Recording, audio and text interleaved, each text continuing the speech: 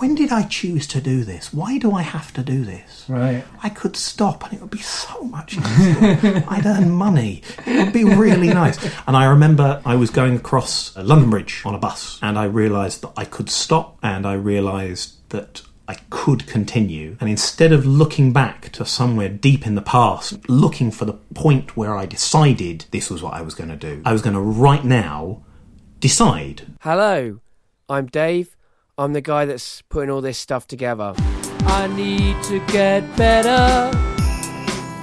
Please make me better. I want to get better.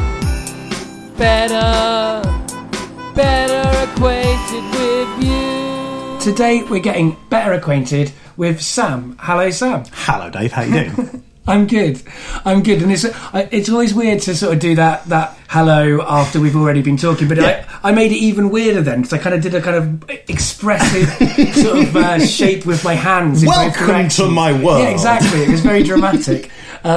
And I think you're the first guest to have got that kind of a welcome, so I guess that makes you special. I'm very flattered. Thank you for the expansive warm welcome. So the first question that I ask everybody is, how do you know me?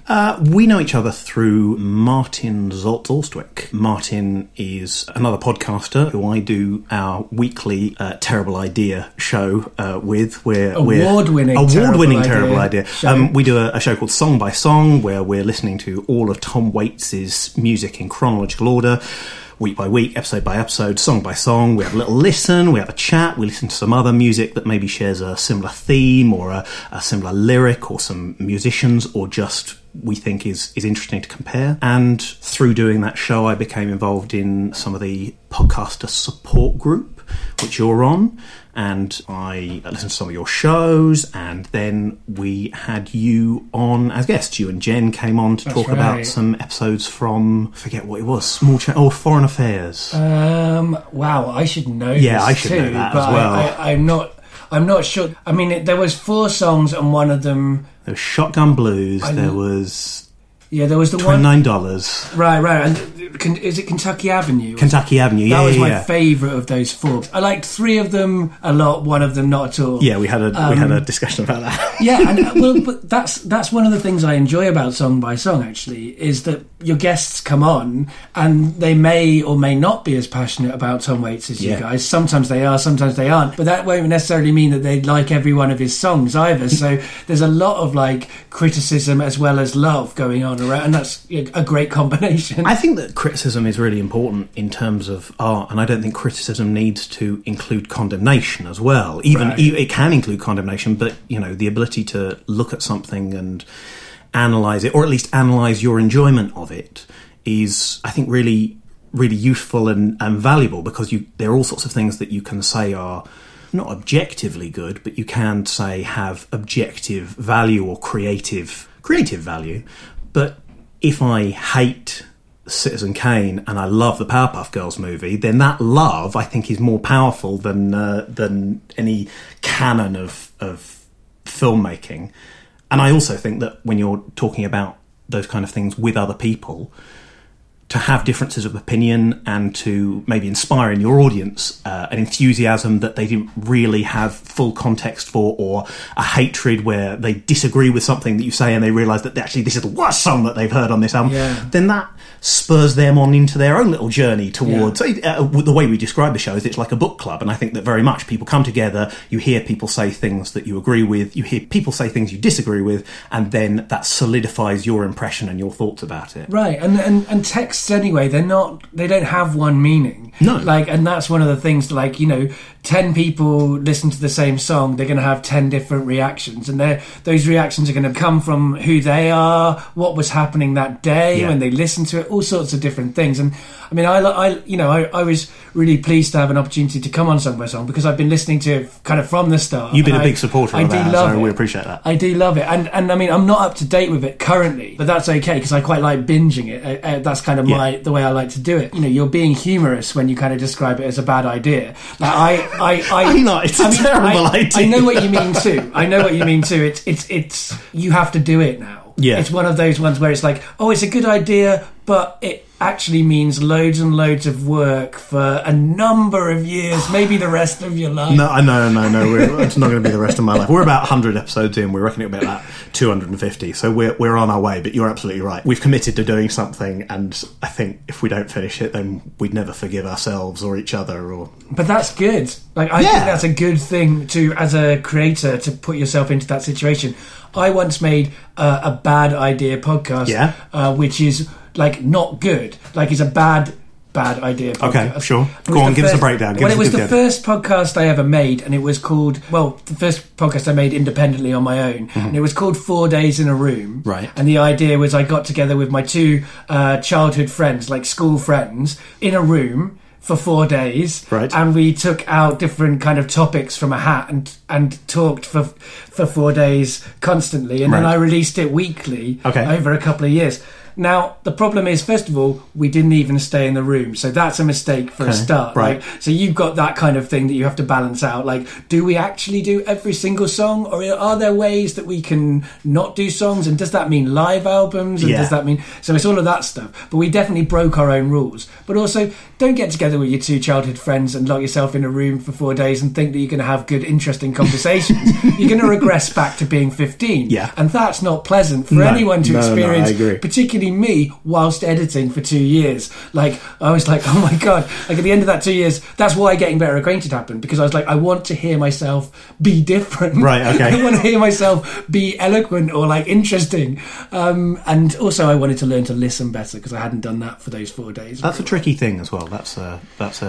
And doing any of these shows requires honing not just the way you speak, but also the way that you hear what other people are saying, and that's a tricky skill. It is, and also, like, I think the other thing about it is that the people I made that podcast with, they didn't want to really make a podcast. They didn't really they weren't really behind it. That's always a big mistake. But what I realised afterwards as well is that they weren't interested in making it, but they did still have a lot of opinions about the edit, but they didn't want to do any of the editing. Right, so it was like the worst.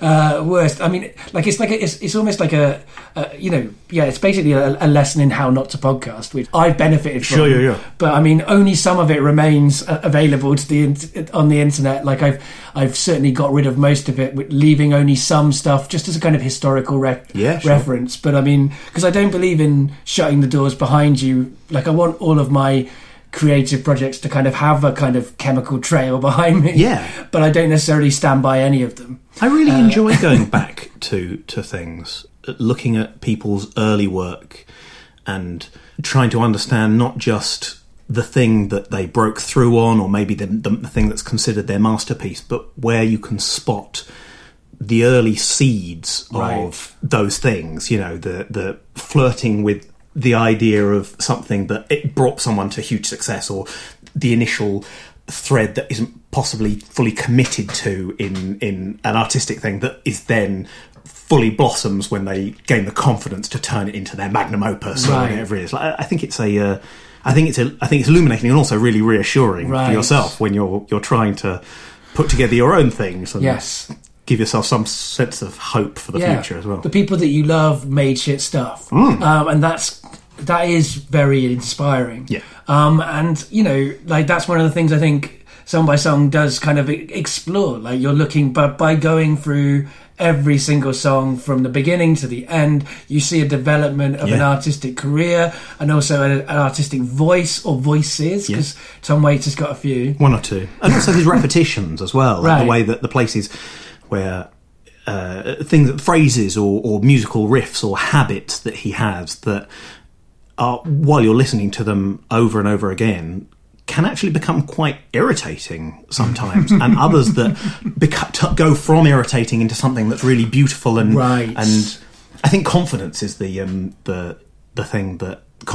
thing that I aspire to, and confidence is the thing that I think is hardest to work at and build. I do the Song by Song podcast, but that's not my job. My job, wherever it can be anyway, is acting, mostly in theatre, and being confident in your work in that world is genuinely, I think, the only thing that separates people who are really good and people who are not so good. there's lots of technical things about the body and the voice and understanding text and doing the homework and, putting in details. But you can tell when someone walks across a room, picks up a glass and drinks, whether they feel confident and at home and relaxed in the space, in the room that they're meant to be inhabiting or the theatre they're actually inhabiting. Right. And when they don't. And that's a tough thing to fake. But then, what about... because I have a love of theatre too. I actually studied theatre at uni, and it's kind of, that's my background. Sure. And you're an actor. You're like you do it effectively. I've come to... That means I don't understand it. Well, I've come to realise. Well, because on the family tree I act. I do act, and I have acted. But what I've come to realise is what I do well is I'm less of an actor and more of a believer. Like, I can believe in a story really compellingly, and that might be a true story, it might be a fictional story, but like, it comes from me being me, rather than me being someone else. Whereas the actors I really admire are able to be other people. Sure. But when you're talking about confidence into context of acting, like, sometimes you won't be playing a confident person. No. So it's like, it's this interesting line, isn't it, of like confidently being unconfident to the audience. Like, you convincingly believable as an unconfident character, for example. Or like, you know, it could be that, because the thing that we respond to as an audience isn't necessarily somebody coming in and picking up a glass and drinking it kind of confidently, because they might be showing other elements of their character. No, of course, and that example is reductive, but at the same time, I think it's important. The thing about it being impossible to prove a negative, it's also very difficult to play a negative. Right. I don't know if you've, something you can do yourself if you've ever tried to pretend to trip. Or pretend to drop something accidentally. Right. It's really difficult to do, not convincingly at least, because being asked to do something badly, you immediately you're trapped between really working hard at setting up how to accurately do the wrong thing, or trying to do the right thing and managing to dependably fail to do it. Confidence is possibly not a complete image of, or rather confidence in terms of character and personality might seem like a contradiction. How do you confidently play someone who lacks confidence? But you can confidently play your fear of something. You can confidently play your awareness of the space you're in, and you might be able to feed off your own fear of performance, which I often do. But that's what I do too. but it's about being, confidence maybe is the wrong word then, but being clear, being precise, I think it's a good definite word though. It's an interesting word to use, and I'm glad we kind of teased it out a little bit, but I think it's still an interesting kind of way of thinking of acting, or just being in the world, like what I've come to find as a host of events is that I guess it is a kind of confidence. I'm comfortable with being awkward now, and I used to just be awkward. So I used to be somebody who would stand up and make the whole room feel like, oh my god, is he okay? Absolutely. And now I'm someone who can inspire people going, oh yeah, I'm awkward too. And that's a weird, it's only a small change. But it's a massive change. It's the flick of a switch, and to get someone to do it when they're not ready to do it is totally impossible, in the same way that so much I think about performance is impossible. I suffer from a tremor, which is known as benign essential tremor, which apparently everyone has, and the people who have the steadiest hands have the smallest tremor, but it's still something that, happens. It's the muscles correcting. And when I get a rush of adrenaline, my hand shakes. And it's most pronounced in the first 5 minutes of the first time I do something. So the first time I read a script in front of other people, my hands shake. First time I get up and do, the first time in rehearsals you get up and do something, my hands shake. First performance, often my hands will shake for the first 5 minutes of something, and it's a really fucking irritating thing. But my confidence, my ability to go, that's what happens. I acknowledge that. I may try and root around it, or I may just try and go, that's going to happen, just be aware of it, it happens, and nothing to worry about. Right. And occasionally point it out, to say, if you're standing up in front of a group of people, hi, I'm Sam, we're going to be talking about this, that, and the other thing, you may notice my hand is shaking, that's because my hand shakes. Here we go. Right. That doesn't need to be, but these are all little No, but it's another thing that confidence might also encompass when we're using that word is it might also be about being kind of in the moment, if you like, which is a bit of a wanky phrase in some ways. Yeah. Like everybody kind of goes, oh God, somebody's talking about in the moment. But like it definitely, in performance, it's something that I wrestle with a lot. Like when I'm performing musically, my problem is that as soon as I start being aware of myself, I fuck up. So like I'll like play a really good bit of guitar and then I'll be like, oh, I've just played a really good bit of guitar. And as soon as I think that, I'll fuck up the next. Yeah, you're going backwards. You're going into the past. Yeah. And sometimes, sometimes I'll be, I've forgotten how to play chords full stop on stage before. I've had those kind of. I've never died on stage in a comedy or acting moment, but I've died on stage a lot of times as a musician. Technically, yeah. On my own as a solo musician, a band is a different kettle of fish, and I love that. But when you're on your own on stage, like playing an instrument, I'm never able to create what I can do in my bedroom. No, even if I'm videoing it in my bedroom to try and do it to show the world that I can actually do that, I can never do it as well as when no one's listening. It's a tricky thing, but being aware of it and acknowledging that, and again, not trying to run away from those kind of truths about who you are and what your habits are and what the things to focus on are. Like you've got to deal with your own shit, man. Right. No, that's true. And so the second question I ask everyone, I guess you've kind of answered, is what do you do now? And you've sort of answered that. But what would you say if I asked you that? Well, I say that I'm an actor-musician. I work mostly in theatre. I pretend to be other people. I play the accordion and the piano and the tuba and the euphonium and the trumpet and anything else they'll pay me to do. And because that's a difficult thing to make happen every day of the week, I also do a fair bit of production editing for some publications when I can find the work. And when I can't find that work or the other work, I spend a lot of time looking after my daughter, who's about 3 years old, nearly 4.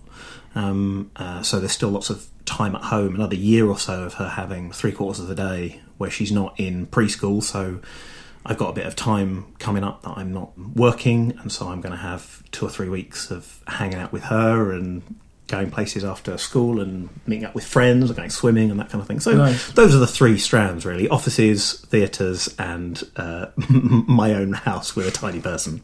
Right. And as an actor who also plays instruments, I guess that's quite a useful double skill. There will be quite a lot of plays where it's quite useful to have somebody be able to play an instrument as part of that play. There's a whole world of actor-musician work, which initially was created by, it's been used in all sorts of places, but was brought to prominence, I guess, by a guy called Bob Carlton, who created Return to the Forbidden Planet. Right, that's what I was actually thinking of. Really? In my head, yeah. Well, I've worked with Bob a bunch. He used to be the artistic director of the Queen's Theatre in Hornchurch, just outside London, or edge of London.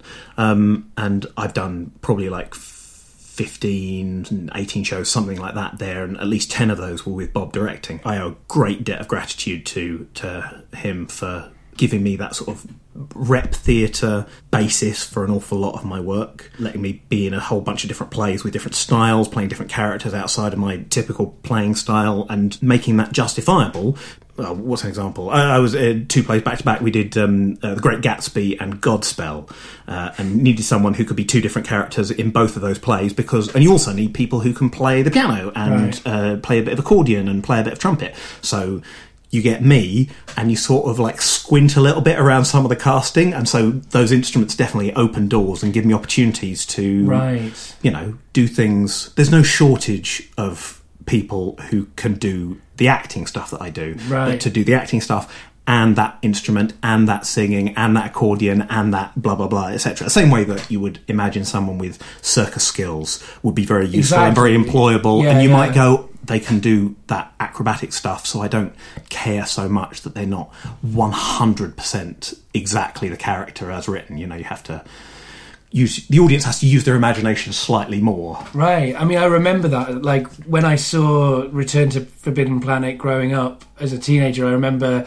seeing it and going, right, okay, like I might play a bit of guitar and I might do a bit of acting, but these people can do every single possible thing. It's like, in itself, that was part of the spectacle and the theatre and the drama of what you were watching. You were going like, that person can't have any more skills. Oh, they've got another skill. And I think it's the same thing you see in a lot of, especially action blockbusters, where you go, Tom Cruise, I think he's a good actor, and he can also do all of those stunts. Keanu Reeves isn't the greatest actor, but they did all of that martial arts stuff in The Matrix, and you go, those are extraordinary things. That is spectacle in and of itself, I think, and that has added value. I think Keanu has got his own vibe going on, though. I mean, that's the thing with acting; it's a complicated thing, isn't it? Because it's like some people are just great actors, and some people have got just a great presence or a great energy that is useful in some things and terrible in others. Like, I'm not denying that Keanu Reeves is not terrible in some things. But he's great in some things, and like when he's used right, like that's the job of directors and producers to pick the right roles for actors to inhabit. I always think, whilst it's easy to kind of see a bad performance and go, oh, it's a bad performance, and don't get me wrong, I do that all the time. Sure. You've come to see my plays. Yeah, but it's never just the actor. It's hardly ever just the actor, and quite often in film, certainly, the actor might have done an amazing performance, but it wasn't captured. Yeah, or wasn't edited. The wrong edited. Exactly. Takes. It's that people do say that the biggest job in getting a good performance is getting the right person in the right role, and that's obvious when you see people who deliver incredible performances on stage and on screen, and the same people are dull as ditch water in other things. Right. Not everything, not every hole is the same shape, and you need to find the right block to drop in the right hole. Right. Is that a good metaphor? I'm not sure. I think it works. It works for this purpose. I think, well, that's what I always think. It's like the actor is kind of like the person that everything kind of often gets directed at, any criticism, and actually the writer or the director or the producer or the casting director are often the people that at least some of that should be levelled at. Maybe, but also the actors get an awful lot of the praise, and I think that's a lot of true the time, too. That's definitely true. A lot of people who ignore I saw a fantastic that's definitely thing true. The other day. We went to see Penn and Teller do their live show, and they're incredible, and they're funny, and they're charming, and there's incredible magic, and there's also great stage presence. And at the end of the show, they said, "That's our show. Thank you very much for coming. It's important to know that this is a two-man show that involves the work of hundreds of people. Right. The people who prepare our show going out on tour, the people who help us put together the act in Vegas, the people who receive us into the theatres, the stage manager, the lighting operation, the sound designer, the people who tear your tickets. This is the moment where you can give a round of applause to acknowledge their work in making this two-man show look as good as it does." And then they finished and they ran out of the auditorium and they waited outside the theatre to say hello to anyone who was coming out. And that's after a 2-hour, marathon, physical, and I think that's a really exactly. And I think that's a really important thing for everyone, both watching and being part of entertainment of any kind, that it's all well and good to laud the actor or the cinematographer, or if you're talking about other things, the writer or the researcher or the artist of this, that, and other thing. But there are lots of people who go into making that theatre show, that film, that book, whatever it is, look as good as it does. Absolutely. And choosing paper stock is as important, because if you're irritated by the feel of a cover all the way through reading a 300-page novel, you're going to take against that novel. Right. And that's, so I think that those things. Well, nothing makes you. Absolutely, and nothing makes you feel like the acknowledgement of that is important as much as trying to do things independently. Because I often find myself trying to do so many different things that I can't do like that, and I'm like, if only I had someone to choose the right paper stock. Exactly. Then everything would go right. But also, that's definitely true. You're right. They get the actors get the criticism unfairly sometimes, but they also get the praise unfairly sometimes. Yeah, Making the Family Tree, we have that problem as well, because whilst we present it as it being me that makes it, because that's the world of the story. Jen is continually erased by everyone. Even collaborators, we get emails just addressed to me, and partly that's because of complicated things about patriarchy or whatever. Exactly. But lots of that is just to do with the fact that she doesn't speak. You don't see her, so you don't know that she's putting the work in. And she's not the only one doing it as well. Like you say, there's other people who never get seen at all who have put amazing work into that. We were sold. I think that this a lot of this goes back to the 60s with the creation of auteur theory by the French critics like Cahiers du Cinéma and Luc, who was that? Francois Truffaut. Truffaut and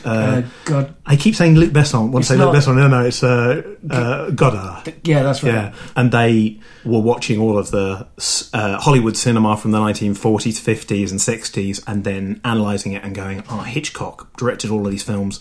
Here are the through line. Here are the themes that keep coming up. He's clearly the author of this work. John Ford is the author of that work, and from there we had like a cult of personality. And there's lots of films that do. I mean, I don't dismiss it, but it's not always true. The studio system that was producing these films churned it out. The director had it in his hands for 5 weeks and then handed it off to the editor. And even when it is true that the director has a kind of authorship of the work, that doesn't mean that they made it. No, like cinematographers are a huge deal. I think that a lot of David Fincher, you'd hear documentaries where David Fincher talking himself or people talking about David Fincher's early work, and it's clear that his love and his reverence for the cinematographers he was working with meant that he gave them such freedom and such scope to compose the frame and to create, and production designs to create the image that you see, that a great deal of what is good about, say, Alien 3, what's another good example? I can't think of anything, but what's great about his early work is very much due to the people he is employing and giving space to. Right, and that's important. And I think that's like I think it's, as someone who makes different kinds of work, sometimes you make something and it's just you. Like I write stuff, and like if you're a prose writer, you can't. It's not a collaborative medium, or rarely is it a collaborative medium. Yeah. But like, why I never understand why people would work in collaborative mediums and then not embrace the excitingness of collaborating. Like one of the things we're enjoying about making the family tree is that the actors are improvising it, so we don't know what they're going to do, so it's so exciting. Like collaboration can be so exciting. Like you say, like why would you micromanage a cinematographer rather than finding a great cinematographer and allowing them to do it? But then, you know, any kind of rule, the opposite will also be true in the arts. Like that, you know, there'll be great work made by micromanagers and great work made by collaborators. I don't want to make any kind of exact science. No, and it's not a universal thing. I think that a lot of it can be to do with, in theatre, I work with people who are actors, directors, producers, stage managers, musical directors, fight directors, choreographers, all sorts of different roles. The lines between some of those roles are quite flexible. I have done shows where the musical director will say something like this, play it in G, kind of an Elvis-y feel, and then they'll leave me to mess around with the piano, and I'll give them something, and they go, great. I've worked with other musical directors who say, I want this note, you're missing that accidental. And you could say that's a micromanager and different. Yeah. But there's also a sense that the difference between me and the musical director is only in the job titles that we have been assigned. Right. And in one case I can think of, that MD was a fantastic actor, and I can busk my way through, you know, arranging a song. We could have swapped jobs. Right. And so people's ownership of their work, but also their legitimacy as an employable person, comes down to what their job title is and what information and what part of the production they control. A stage manager might want to hold on very tightly to all sorts of jobs, because if those jobs disappear from them, then they sort of don't have much to do, and maybe they don't have a justification for being in the room in the same way a director might want to micromanage. And when you have less an experience or a qualification or a concrete skill set, and all of this stuff is really amorphous, you know. I could direct a show, I could stage manage a show, I could act in a show. This is the same with music as well, right? Because there's brilliant technical performers, and then there's people who are really good in other ways. Yes. And like, I wouldn't want, you know, punk, like, well, there's loads of really great technical performers in punk, but a lot of the initial punk kind of movement was like people just picking up guitars and fucking trying things out. And I wouldn't, and that can create amazing stuff, but I wouldn't say like there's no point in going and learning classical music for all of your life and writing a beautiful piece of kind of piano music that fits loads of intelligent rules that I don't understand. Sure. Like that's equally, they're equally potentially good, and sometimes it's confusing, I think, with the arts, because to say they're equally good doesn't mean that equal effort goes into them. That's another thing that can be confusing. Like, you can write a brilliant thing or act a brilliant piece, like in the moment. It can literally be 5 minutes, and like you've created something. It's brilliant. It's timeless. Everyone loves it. Or you can spend 3 years to create 5 minutes that's the same quality but in a different way. Yeah. And you couldn't have made it if you hadn't spent those 3 years. Exactly. But at the same time, like, it's hard for people to kind of see those two things and say, they're the same amount. Yeah. Like the same amount of goodness, but they can be. They absolutely, whatever goodness or badness means. Goodness, it's there's false equivalency in all sorts of things which seem like they are really equivalent. Right. And I think I want to, as much as I can, try and give respect to the people who are doing jobs that maybe I'm not enthused by, maybe I wouldn't want to do myself, maybe I don't even fully understand what goes into them, but they've been given the respect of whoever signs the checks and whoever employs you or re-employs you even more to go, this person is important to have in the room, and I hope that they would give me that respect as well. And you try and earn that, but also you try and give that respect. Right, absolutely. And I should say our extra collaborator, it sounds like, there sounds like there's a slight tantrum going on maybe in the upstairs flat from the small child who lives there. Hey, listen. Which kind of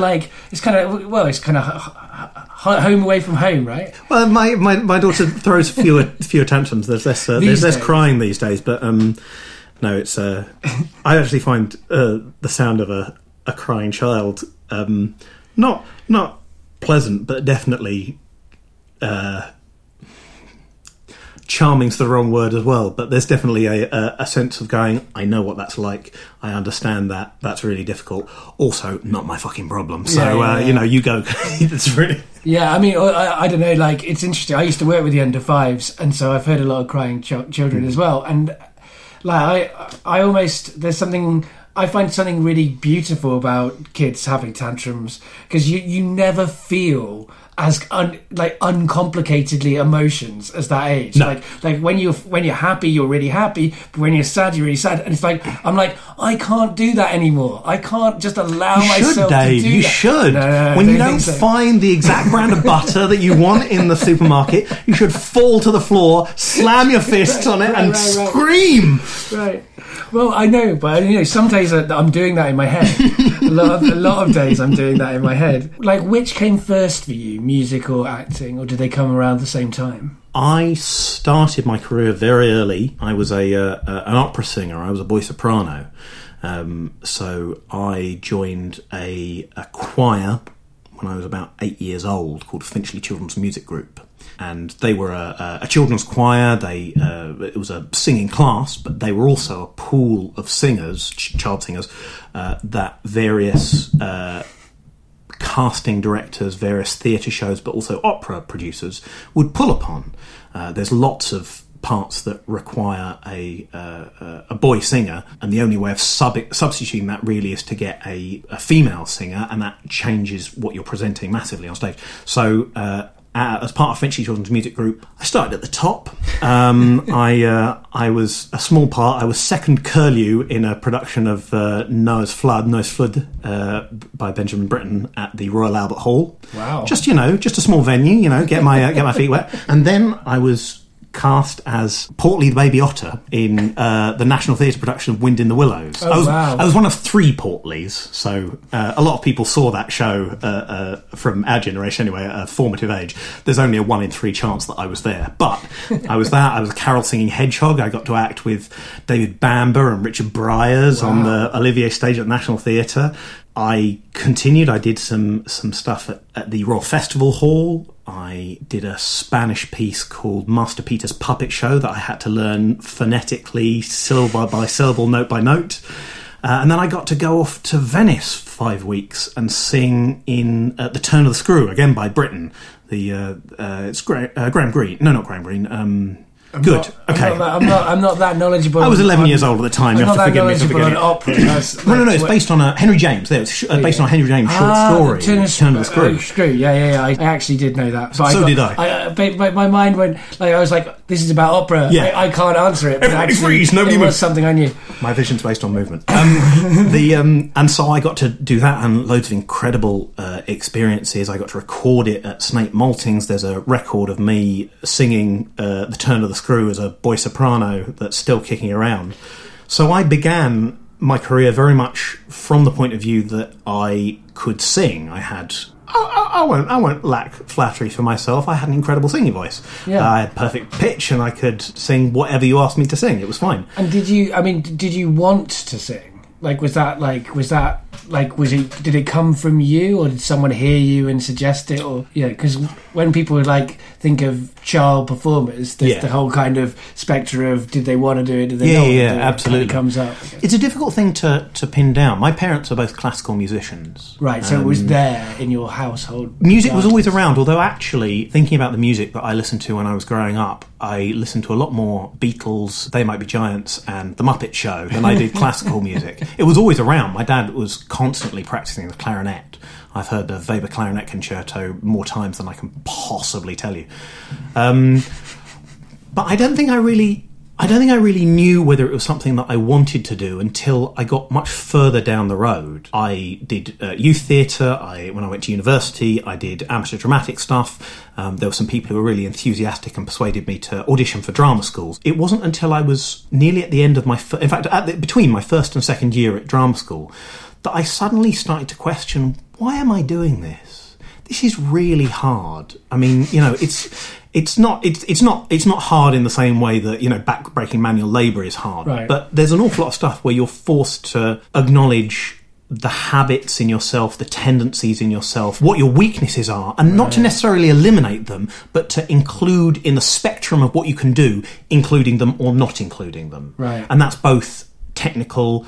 I have a quite whistly S, so I had to work quite hard at eliminating that, but also physical habits and emotional habits. I tend towards a certain high energy kind of performance, and to not always have to do that is important, and that means you start questioning how you approach all sorts of things in life. So it can be, and I really was looking back with exactly that question and going, when did I choose to do this? Why do I have to do this? Right. I could stop and it would be so much nicer. I'd earn money. It would be really nice. And I remember I was going across London Bridge on a bus, and I realised that I could stop, and I realised that I could continue. And instead of looking back to somewhere deep in the past, whether it was in my childhood or at university or when I decided to start auditioning, looking for the point where I decided this was what I was going to do, I was going to right now decide whether it was what I wanted to do or not. Yeah, sensible. And obviously people do that in all sorts of directions. People quit their, well-paid accountancy or legal jobs and go, I want to become a painter or a poet and I'm going to throw it all up. And people go, oh my God, you're mad. How can you throw away, sell your house? But that's the moment where people go, it's all in the past. What do I want to do now? Yeah. And I think that actually trying to examine that stuff every now and again and go, is this really what I want to do? On all sorts of levels. Is this the job I want to do? Is this the relationship I want to be in? Is this the city I want to live in? Is this the hobby that I want to have? Not the baggage, I've been doing it for X number of years, I've amassed such and such a collection. Right now, do I want to sell it all up? Do I want to walk away? Do I want to stop doing this job? And over London Bridge, I decided I wanted to carry on doing it. And every now and again, particularly when I'm going over London Bridge, I have another little think and try and decide. The thing that is really true is if I'm not doing it, it's not that I'm not happy, it's that I am less myself. Right. And I can put it off and I can delay it, and I enjoy office work and I enjoy looking after my kid. I really enjoy looking after my kid. That's a total different thing. But to do something where I didn't have something performative coming up. Yeah. This year has been great because I have pantomime already booked. I've had pantomime booked for about 3 or 4 months. I know that I've got a funny, silly job, stupid hats, telling jokes. Right. in my future, and so I can relax because I know that something is there. As soon as I arrive on the first day, I will start worrying. I'll start being myself, but I will also start worrying, is this the last time I get to do this? Right. Will I ever get another chance? The podcast really helps that because we've found an audience inexplicably who think it's as bad an idea as we do. It's less that I've chosen to do it or who made me choose it or how I chose it, and more choosing not to do it is the wrong thing at the moment. And I don't assume that will be true forever, and I don't assume that it will last a fixed length of time. But at the moment, I'm doing all right. I'm doing better than average. I don't work much, but I work. And I think it would be a real shame to stop. Right.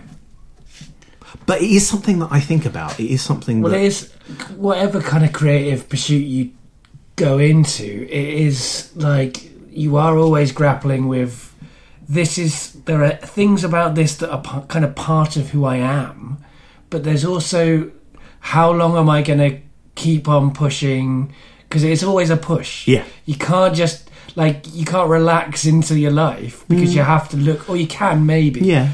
You get to a certain point, but certainly what I've found is you're always thinking, basically what you said of, is this the last time I get to do this? Do I have it in me to keep on pushing, to keep trying this new, to try new avenues as well, to try, if what you're doing isn't working, do you try a different direction? And in the arts, I find that to be also quite complicated because, you'll know this slightly yourself because you do a couple of different things. You make music and you act. It's not like you go, I'll sidestep to a different part of the arts, and that would be you still have to learn a new skill each time you step.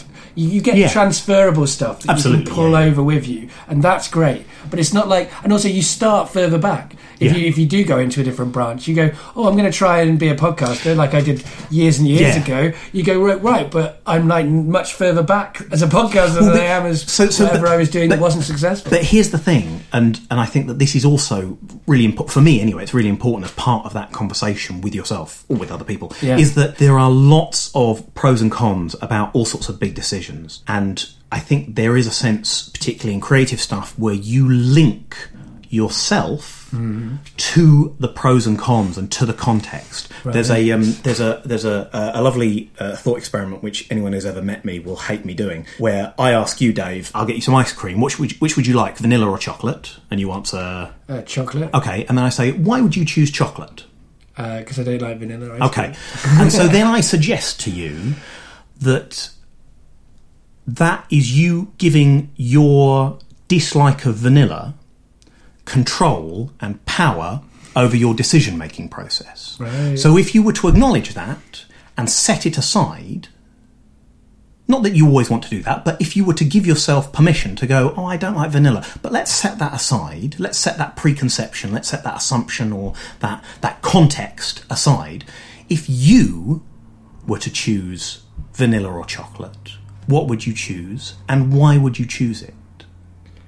I mean, I don't know how to do that. It's really difficult, absolutely. And it sort of comes back to where we started in the conversation, where in this thought experiment, the suggestion is you need to be in a position where every now and again you say, I'm going to choose chocolate, and the person says, why are you going to choose chocolate? And you say, because I'm going to choose chocolate, and I don't need the permission of my preferences of flavour, and I don't need the permission of how many years I've spent building up a skill set or my fear of dropping down a ladder and that kind of thing. Yeah. Every now and again you have to, it can be useful to be able to say, I'm going to do this, and I don't need to justify it, I am going to do it.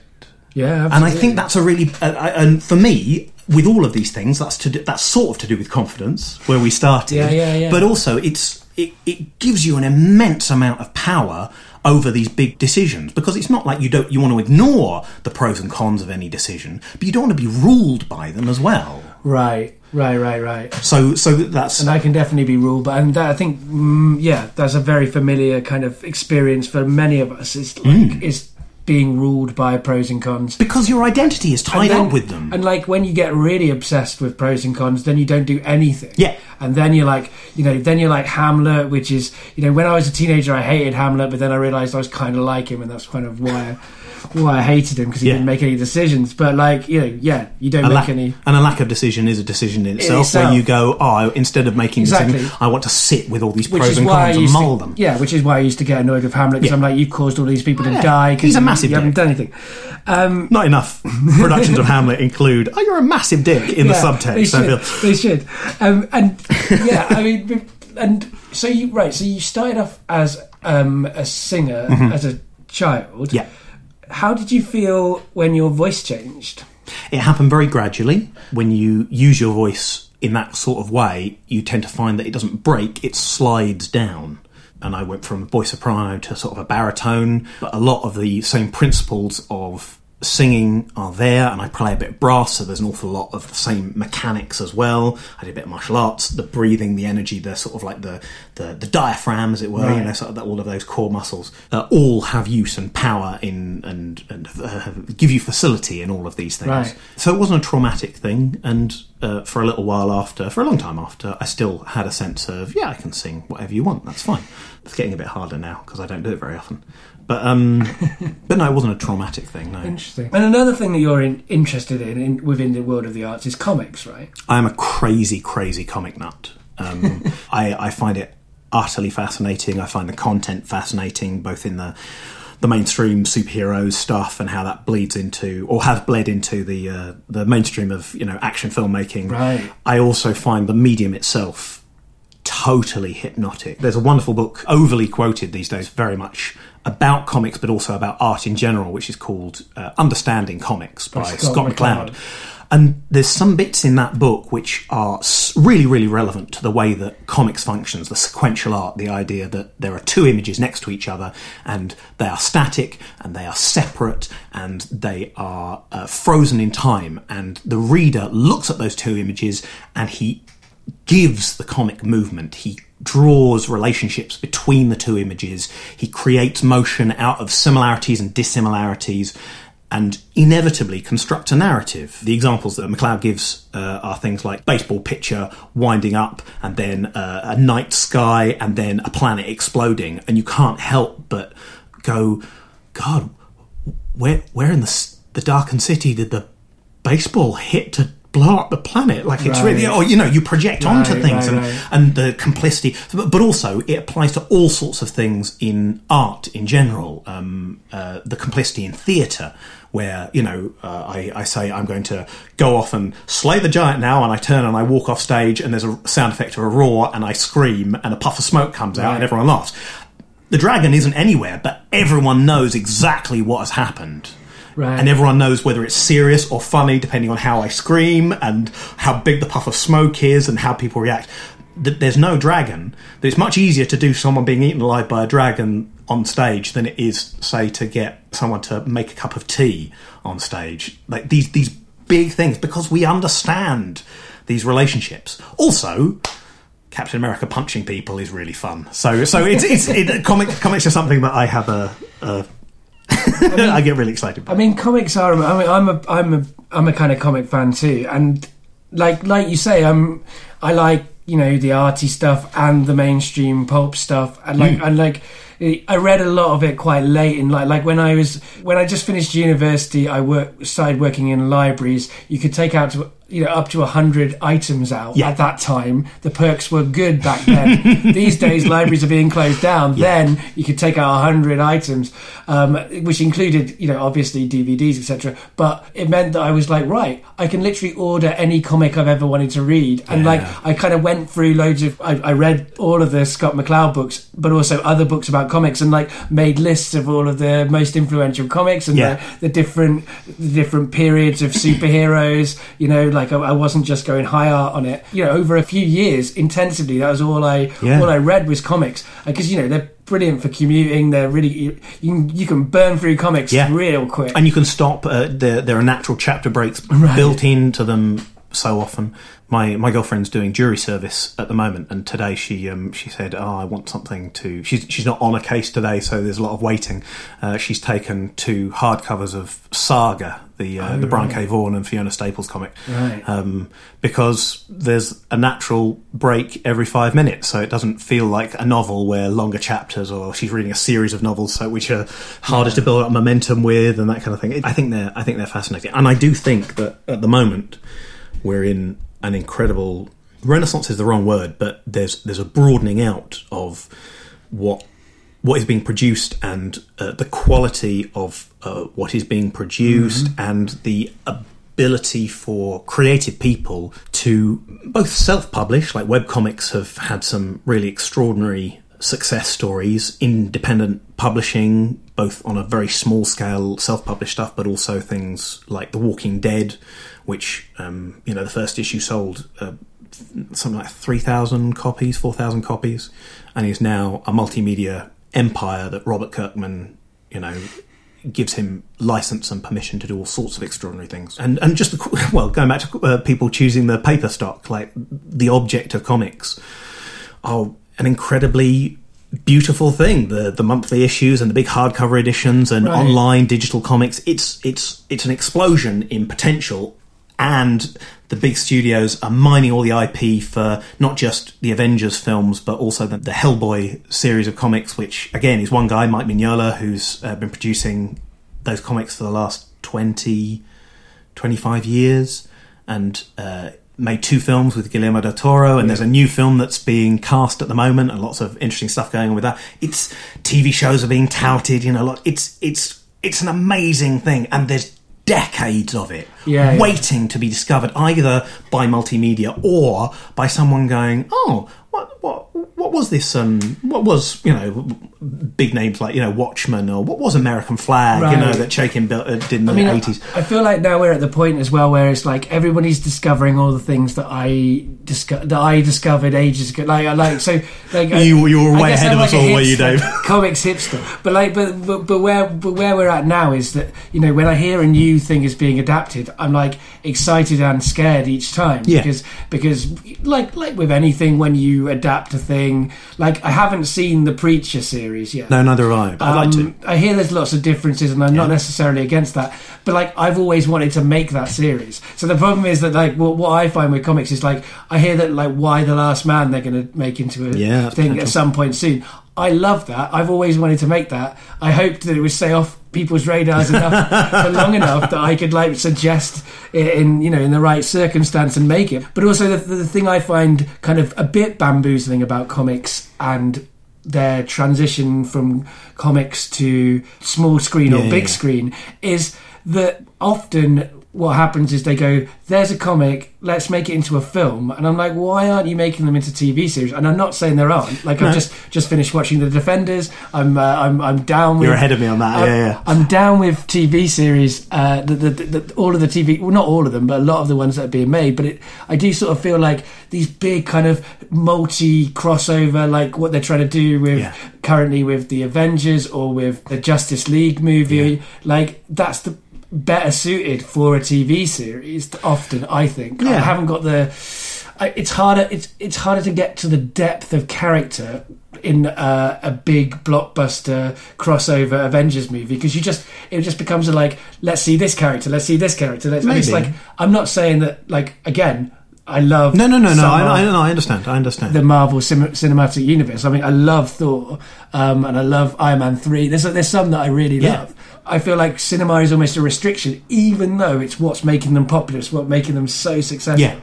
But I'm like, creatively, I want to see these as like a comic, because when you get a trade paperback of a comic, that's a series. Basically, each one feels like a TV series. It depends. I get the next series, the next series, the next series. I think it depends. I think that the two sets of things that you're talking about are there's actually a division within them. Right, that's true too. Thor and Iron Man are characters who have had big changes wrought in them. There's some really interesting stuff being done in both books at the moment as they're being released. But they are fundamentally, perpetually second act. Iron Man had an accident that meant he had to wear a suit of armour, and now he is trying to continue his life as that person. Thor is a god who is perpetually trying to get the approval of his father. None of these things are easily resolvable. Spider-Man will never bring his Uncle Ben back. Batman will never bring his parents back. Superman can't rebuild Krypton. All of these things. And yes, they get close to them, and there's stories where they go back in time, blah, blah. But that's the second act structure. Things like Preacher, things like Why the Last Man, my favourite series, Scalped, are novels in the same way that The Wire or The Sopranos, or I haven't watched Breaking Bad yet, that's on my list, but they have beginning, middle, end. And there's a lot of middle, but there is an end point, if not conceived of, then at least aimed for, unlike CSI Miami, which is, here's a team of people, and this week they're doing this, and this week they're doing this. Right. The film stuff I find fascinating because they are managing in a really surprisingly successful way, both to generate reasonably high quality content, both in terms of writing and acting and production and that kind of thing, but also I buy the second act, the perpetual second act. The Defenders, I know, isn't going to resolve those stories any more than I believe Daredevil Season 4 will, or Ant-Man 2 will. I've got the character set up, I've got the world set up. This second act, as far as I'm concerned, can roll for a good time longer. That's I don't need resolution any more than I need, Captain America to finally defeat, all concepts of fascism throughout, the world. Like, that's his perpetual second act. But I mean, I agree, and I agree with you on that too. And also, there are things I like about the way they're linking. I've just recently seen the Spider-Man movie, the new Spider-Man I haven't seen movie. that yet either. It's great. You're so far ahead of me, Dave. It's really good. But also, it plays interestingly with the other films. Like, there's interesting crossovers. So I'm not going to spoil it, but there's interesting crossovers. Yeah. That are happening, and I think a lot of them are doing that. It's very effectively being done. But another part of comics, I mean, apart from like now most people know comics first through the films, or whatever. But that's not how it's always been. The other thing that they are is they're works of art in themselves. Yeah. And something you said to me when we were sort of setting up before I turned the mic on is that you kind of going more towards like. We were talking about DVDs and CDs and stuff like that, and we were saying like you chuck those out because the technology moves on. Everything is streaming, everything is digital. Yeah. But with comics, you've been going back the other way and going more to the physical pieces of artwork, right? Yeah, there's the online digital comics are really good. They're same price, day and date release.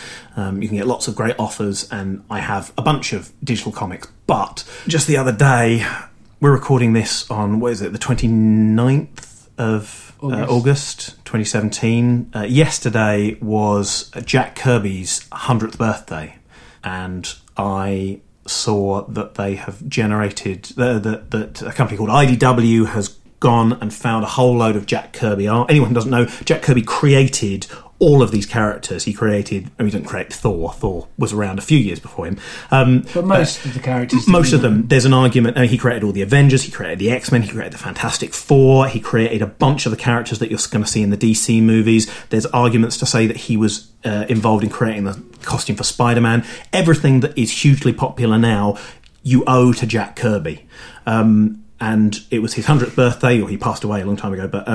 there's a gigantic edition, I'm gesturing with my hands, but this isn't relevant for you, where they have found copies of the original artwork and they have scanned them in at high resolution, full colour, and printed them, I think in this one, actually larger than original size. And so you get that sense of the original art and all of the scratchings out and the notes around the margins and where Copydex was put on in order to alter the thing. Right. And, little fragments of pencil art that the inker has gone over. And it's huge and it's monumental and it's just so exciting to me because it is not in the same way that original art would be, although and a lot of that is incredibly expensive now, even by even modern artists can sell a single page of comics art for thousands of dollars. But it brings me close to the genesis of a lot of these incredible imaginative spaces. because all of these things, and in fact, the theme that I think we've been talking about in all of these conversations, whether it's to do with music or theatre or comics, is that, or podcasts, is that the process of creation, the process of seeking something and finding a way to put your work out, but also yourself out in a way that makes an impact on the world, requires a real engagement with the process rather than the finished product. Right. And the process of building these comics pages and generating these mad ideas. Look at some Jack Kirby comics. No, I mean, he's brilliant. There's just so much imagination spilling out of the head of this, this old Jewish guy who, served in the war and came back home and created incredible science fiction, science fantasy, space opera stuff before anyone else was, thinking about it, and is now being adapted into. It only now is the technology catching up with his imagination to present these things in a way that does them justice. And these books, this Kirby book in particular, it's a connection to that. There's a way of seeing not just the finished product, because you can get beautiful reproductions of them and cleans up the lines and makes all the colouring, pristine and flat, but you see the way that he was throwing this stuff onto the page and making things up and sketching things that he would put a little note to Stan Lee going, I think this guy should maybe be around Galactus. He's on I put him on a surfboard. We can talk about it, and other people taking it and turning it. It's just, if you could see me waving my hands around, it's a really extraordinary thing, and something like all of this stuff that I aspire to getting close to in anything that I produce. I feel like in audio form people can hear, like it's I always think, like, when I have expressive guests, good, like, because people do hear those expressions, like it does come across. The relationship to the mic, as I go forward and I go back and I go forward. Yeah. Or also to yourself, your diaphragm opens up, all of that stuff. Yeah. But yeah, like, and the interesting thing about Stan Lee and Jack Kirby is, like, that both of them were important in different ways. Hugely. To the creation of those characters. And you can say, and it's been said, and there are criticisms that can be made of Stan Lee, but that said, to one side, it's a great collaboration that happened. Well, it wasn't necessarily... It wasn't great for Jack. It wasn't good for Jack, no. And that's the history of collaboration in the arts, is that sometimes brilliant collaborations happen and one person comes out with them with all the money. Absolutely. Or all the acclaim or whatever. So I'm certainly not saying... No, I understand. But, like, that's an interesting moment in comics as well, like, that Stan Lee was like, the pictures were there already and he was working out the words to put in, which is different from how it happens. Like, Alan Moore writes scripts. I've read those scripts. They're incredibly detailed. Terrifying. I wouldn't want to be an artist working for Alan Moore or working with Alan Moore, or maybe for. That might be a bit more appropriate. Before I ask you the last question, something that when we were setting up the mic, you sort of said to me is that your dad wasn't born too far away from this flat, and we're in Leytonstone. For anyone who wants to stalk me, please don't stalk me. It was funny. I don't think I've ever come to Leytonstone on the tube, but we used to drive up here. I was born in London. I grew up around Kilburn, but my grandparents on my dad's side lived and worked around Leytonstone, probably about 15 minutes walk from here, Bulwer Road. It was just a funny feeling, really. Coming in and recognising occasional corners and thinking about my granddad passed away. What must it be now? 15 years ago, something like that. My grandmother suffered with Alzheimer's for a number of years before that. The final years of my grandfather's life were really interesting and really inspiring in an awful lot of ways. They were both insurance brokers. They had an office out the back of their house. My dad, as I said, is a classical musician, and so they created this nurturing environment where it's not that they didn't understand it, but there was definitely a sense of giving support, if not permission, to someone who went to university, studied mathematics at Cambridge, and then decided he wanted to blow down a clarinet for the rest of his life. And them going, yeah, fine, whatever, you can do that and we'll support you and we'll pay the fees. The deal is you have to do that for your child as well. So I am living the support and having done a degree and then deciding to train as an actor, I needed some support. My privilege is showing, but it's privilege that was built and given permission by my grandparents. And coming back to their neck of the woods, and thinking about the times my granddad put me up, and I think the last time I saw him, I was staying at his house, having been to see a Ben Folds Divine Comedy double header somewhere. Good gig. Yeah, it was really good. And I stayed with him, and then next morning he woke me up with a cup of tea at about 6 a.m. and I was like, oh, thanks, Arthur. That's really good. And he died a little while after that. He fell ill after going to his brother's funeral. But he was kind of an extraordinary guy. They'd saved money to... they worked through to their 70s, and they'd saved money to go and do some great stuff together. Right. To around the world and you know, spend it. Live. Yeah, exactly. Yeah. And shortly after or around the time when they were retiring, my grandmother got Alzheimer's, Charlotte got Alzheimer's, and so the whole thing sort of fell apart, and she was in a home for a long time, and that was really upsetting, as always is. For sure.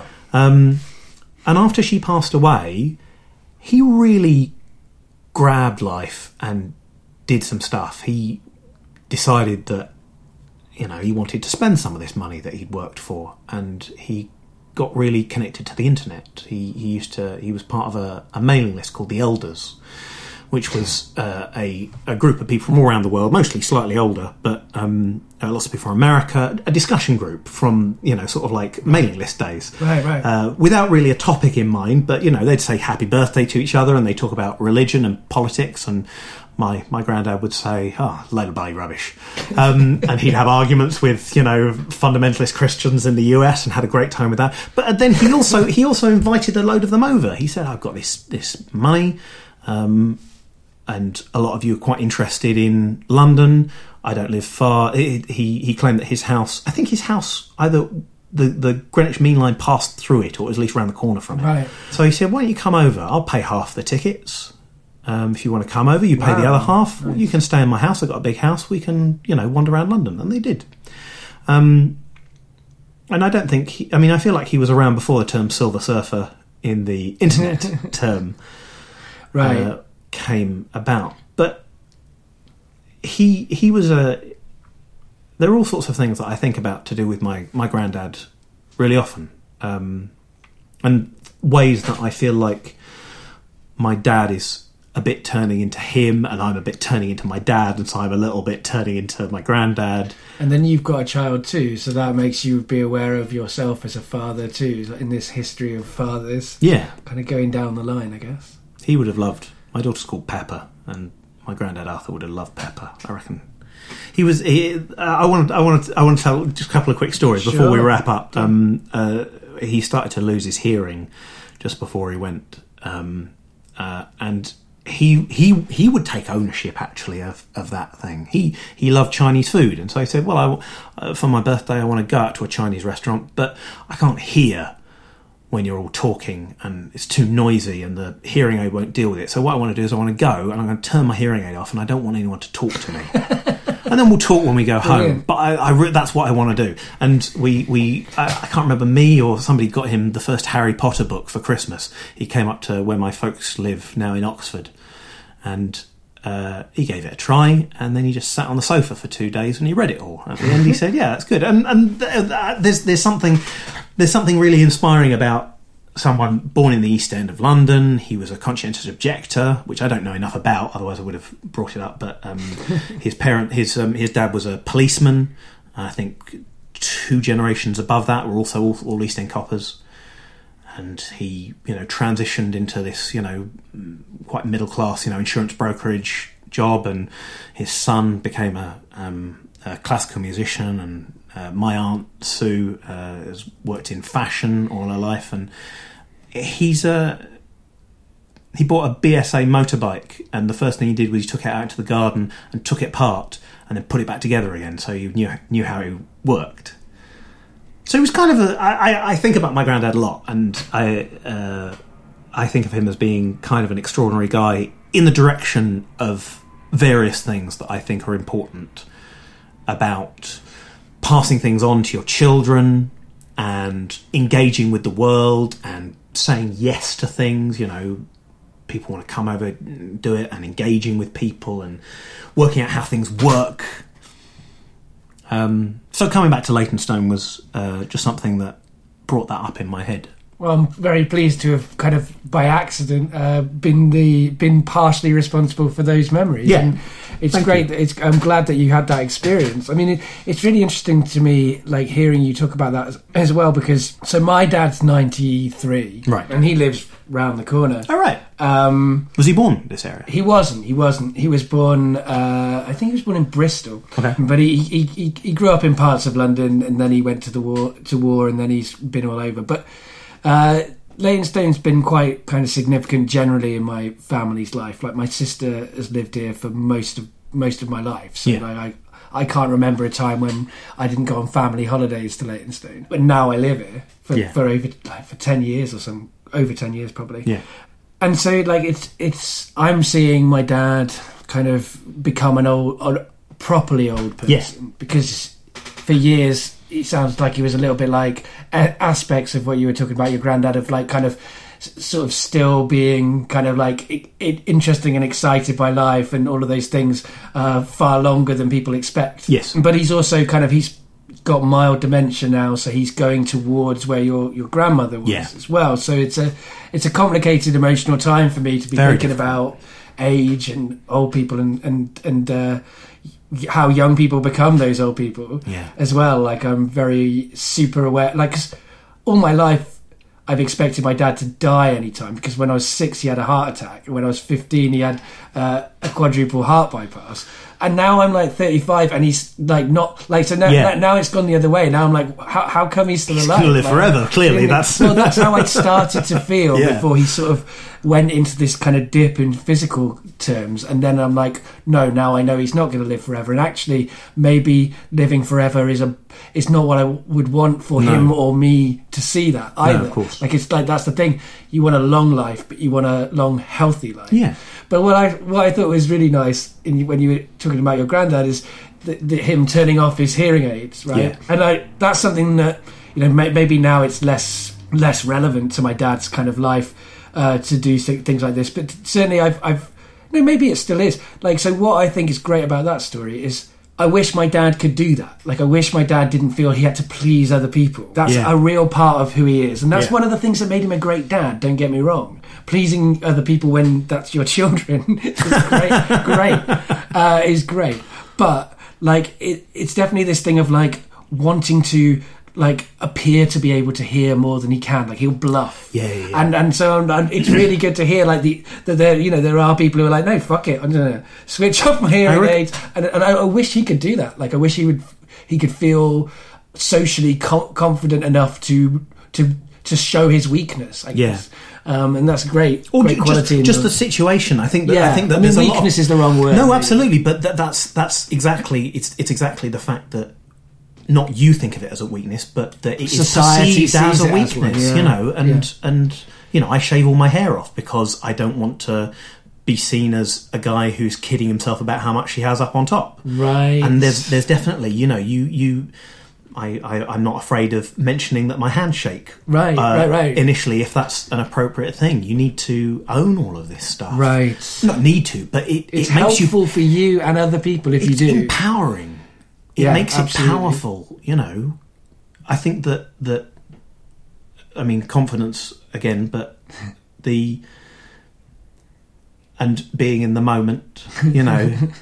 Fucking actors. They always think that, you know, they've got some deep and meaningful truth. It's just silly hats and don't trip over the furniture. But there's things in this stuff. There's things in performance theories where, you know, all of our stuff is performance to a certain extent. Everything that people generate, whether it's art or whether it's day-to-day life. And to go at it going, this is mine. This is who I am, and this is what I'm... It's something to aspire to and something you hope for. For people around you. But it's interesting too, because it's like all of those kind of things are things I might have said about my dad and still would say about my dad. They're all true. Like he has been true to himself in many ways. Sure. But the thing is, when people get older, that's when you start to see the areas that they've been hiding, that they can't hide anymore. And that's when you start going, oh, I see. Like, you know, he always has to pay for everything because there's a kind of provider element to that I wasn't getting when he was just a happy guy in a pub buying the rounds. Yeah, of course. You know, it's interesting seeing those kind of the masks slip a little bit as people kind of become older, I think. Well, and also as we get better at recognising, as we grow older, we see people's masks. Right. You know, and we and like you said about Hamlet, the things that you recognise in other people, in yourself, are the things which disturb you the most, whether they irritate you or you have concern for them. I live in perpetual fear of becoming, you know, the most frustrating element of my father, and that my daughter will become the most frustrating and worrying elements of me. Yeah. I mean, I've always had that with my mum. Like, I don't want to become the worst elements of my mum. But getting older is partly making peace with that. Like going, well, they're elements of me, but are they necessarily bad? No. Like, they're not necessarily bad if you have... In fact, some of my greatest strengths probably come from my mum. Sure. Just being aware of them, perhaps, you know, and being able to, like you say, important. You know, wanting to be able to go, here it is, that's who I am, but also maybe I don't want to do that today, or maybe I have control over whether I do it today or not. Well, also, I mean, I've always sort of thought, like, I want to be like my dad and I don't want to be like my mum, and now I find myself in a position where I'm like, I'm okay with some of the ways I'm like my mum, but also I don't want to be like some of the ways that my dad is, and so actually that's a much more balanced position to be absolutely you just be you you be you. What's me though? And then that's where the existential crisis. Yeah, I don't think we've got time for that one. So the last question I ask everybody is, do you have anything to plug? I do. We have the Song by Song podcast that myself and Martin do, which is songbysongpodcast.com, or you can find us on Twitter at songbysongpod. I have the incredibly innovative Twitter handle at Sampay, Sampay, all one word. And I'm going to be at the Key Theatre in Peterborough this Christmas in Sleeping Beauty. So any GBA listeners in Peterborough should come along. But Song by Song also has a live show coming up at the London Podcast Festival. That's right. September the 14th, 9 p.m, £9.50, but all of the information for that is on the website. We've got Helen Zaltzman joining us. We've got John Hodgman of The Daily Show and Judge John Hodgman coming to discuss the first 3 songs from Rain Dogs with us. I should be in the audience if I get the comp tickets that you should come along. For. Absolutely, no, come along. It'll be a fun evening, and yeah, we'd love to have you. But no, not really. I mean, you know, there's those things, but mostly I'm just bumbling along. I'm going to read some comics on the way home. I've got no giant media empire. I've got no long-term... I try not to plug myself. I really hate plugging myself, to be honest. Well, you've done quite... I mean, you've had... For someone who doesn't feel like they've got very much to plug, you've plugged a lot. I've said what I'm doing. I think you've done well. And the last thing I ask my guests to do is to say goodbye to the audience. Well, it'd be my pleasure. Thanks very much for having me, Dave. Thanks very much for having me, audience. Hopefully I'll speak to you again soon. So, ta-ra. Bye, everyone. As Sam said, live Song by Song is happening tomorrow at King's Place, and I will be in the audience because I did get a ticket, so you can catch me there in the audience. I'll be around at the London Podcast Festival generally. I'll be around quite a lot of Saturday as well, and on Sunday at 4:00, myself and previous GBA guest Carla Marie Sweet are running a podcast maker workshop about personal storytelling. At the end of the episode, I touched on where my dad's at and how I've been thinking a lot about my dad. And based on that thinking, I've been putting together some kind of personal essays, I guess. I'm putting one of them out on Medium every Thursday for the next couple of months. I put the first piece out last week and I'm going to put the second piece out tomorrow. They're called Down to a Sunless Sea, Memories of My Dad. I'll put a link in the show notes, and if you follow me on Twitter, GooseFat101, you'll be able to see there when the next one comes out. As well as making Getting Better Acquainted, I also co-produce and, I guess, star in the magical realist audio drama podcast, The Family Tree. In order to keep making it and to make Season 2 as good as we want it to be, we need your help. So if you can afford to, then please do consider signing up to our Patreon appeal. You can follow Getting Better Acquainted on Twitter at GBA Podcast. You can like Getting Better Acquainted on Facebook, and you can find Getting Better Acquainted on iTunes, SoundCloud, those kind of places. But remember, there are lots of ways to get better acquainted.